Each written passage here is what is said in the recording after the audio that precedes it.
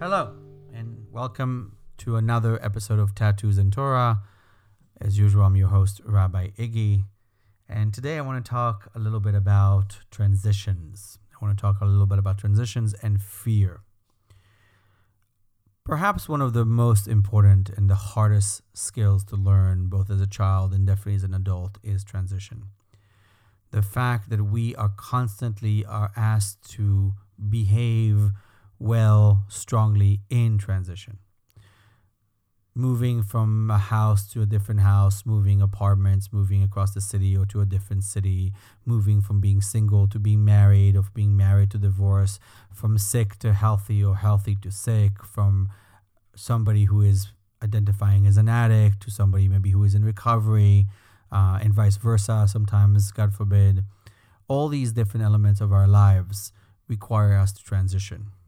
We're constantly being put to the test on how we move from one space to another, from an emotional space, from a spiritual space, from a personal space. How we move from one side to another is very fraught and very difficult, because we want to hold on to things that we have achieved, or we want to hold on to our identities that we worked very hard to create. And the world asking us to transition, to move from one space to another, is difficult because it requires us to let go of something that was working for us, or at least we thought was working for us, to something that we don't know. One of the most interesting conversations I've had with somebody in recovery was somebody who was early in recovery, and he came to a group that we were running. It was the first 30 days group that we were running, and he was talking about the pain that he was in. He was talking about how he is feeling uncomfortable and wants to go out on a run, right? Wants to go out and use again. And that we're sitting there telling him that it's going to be okay, that it's going to get better, and that to hold on to, right? To wait out the feelings that he's having of pain and discomfort, which are very real. And he said this. He said, you're asking me to hold on. You're asking me to embrace this pain and this misery, something I've been trying to avoid my whole life, something the world keeps telling me to try and avoid my whole life, right? Try and avoid pain, try and avoid misery. You're asking me to hold on here, but I know that if I leave this room and I go out to the street and call my dealer, I will feel better within 10 minutes. Within 10 minutes, I will feel much better than I do right now. And you're asking me to hold on a promise that it will go away, knowing that it's not going to go away in 10 minutes. It's going to go away in a lot more time than that. I don't want to do that. Tell me why I should do that. And of course, we went into conversations about recovery and a better life and all that. And it is true that those promises do come true. If you are able to hold on, you are able to have everything in your life that you actually want. There's no doubt in that. We've proven that multiple times. But that transition, the movement from one space to another, the ability to actually hold on to that is very difficult. Even as children, as very young children, if you ever noticed a child going to bed, they almost always cry. They cry, and it's heartbreaking, right? I'm a father of two, although they're now teenagers. But then when they were really young, right, they cry, and you want to soothe them and you want to hold them. But why are they crying? They're crying because when you are this young, a baby or a toddler, falling asleep requires a really tight balance between letting go and knowing that you need to not think about, am I asleep yet? It is a very delicate balance of our ability to just surrender and let sleep fall, something that you can't, of course, turn on. Right? The more you ask yourself, am I asleep yet? Am I asleep yet? Am I asleep yet? The more you're not going to be asleep, right? The rumination part is difficult. And I think that's very difficult even for very young babies, because that emotional part of transitioning from one state to another is very, very difficult. So they cry. And we, as adults, are in very similar states a lot of the time. And sometimes we cry, but sometimes our cry looks like something different. It looks like our fighting this transition, trying to do the same thing over and over and over again, thinking maybe it will have a different result. Something that I think is attributed to Einstein, but I'm not sure about the definition of insanity, right? Doing the same thing over and over again, expecting different results.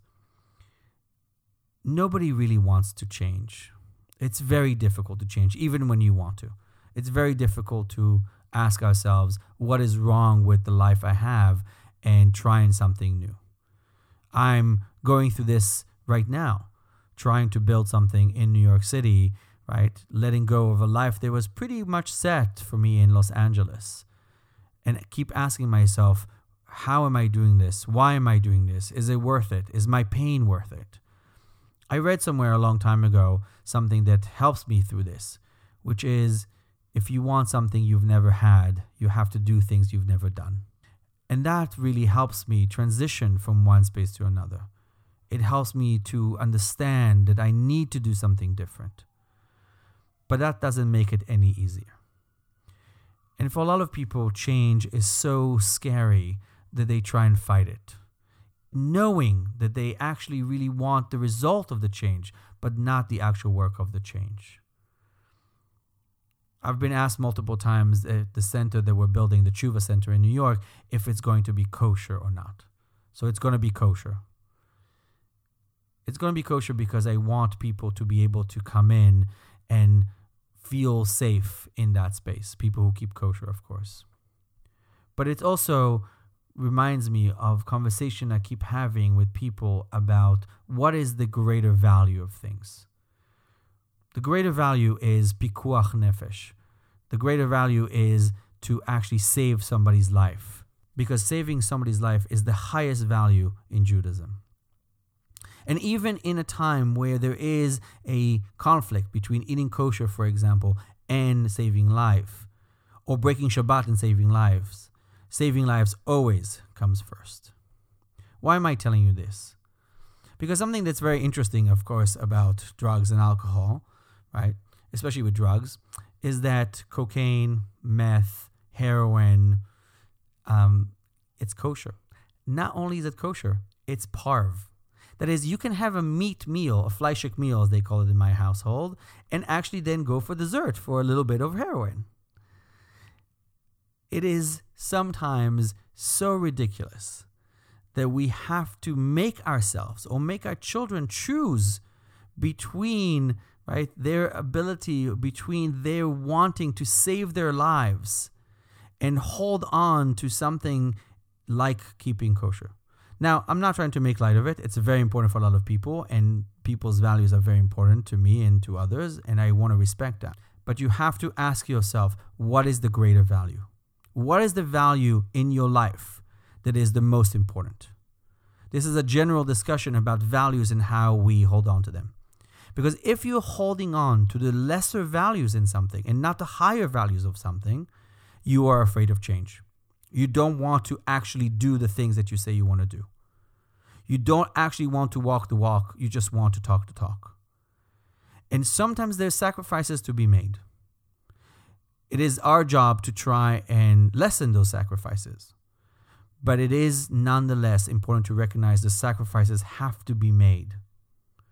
Because if you are afraid and you're not able to lean into that fear, to understand that fear, to articulate that fear, you will not be able to learn the lessons that that fear is trying to teach you. If you want a better life, you're going to have to change. And if you're going to have to change, you're going to have to face your fears. And if you're going to have to face your fears, you're going to have to understand for yourself that transition is something that is both part of the human condition and everybody has to go through it, but that it will make you feel uncomfortable, uneasy, and you will fight it. You will fight it ad absurdum, the Latin phrase for ridiculous or absurd. I'll repeat myself again. If you want things you've never had, you're going to have to do things you've never done. That is the essence of change. Our ability to take sovereignty over ourselves and to inventory our life, which we'll talk in a different episode, and see how can we move from one space to another. How can we identify from one thing to another? I'll end with a story that when I had to come out, I was petrified, of course. I was petrified to come out to my parents. I was petrified to come out to my friends. What will they think of me? Will they reject me? Yes, some have rejected me. Some have hurt my feelings dearly. Some have not been able to see beyond the sexual orientation and put me in a box that they don't want in their life. And that hurt. And that's very difficult. But the promise of a better life for me as a person, as a man, as a rabbi, as a friend, as a partner, as a father, all these different things, all the things that we can be better at, all the parts of our life that we can find meaning in, only come from our ability to actually stand for the truth and our authenticity. And very often, truth and authenticity asks us, demands us to transition from one state to another, going through fear to become the people that we want to become.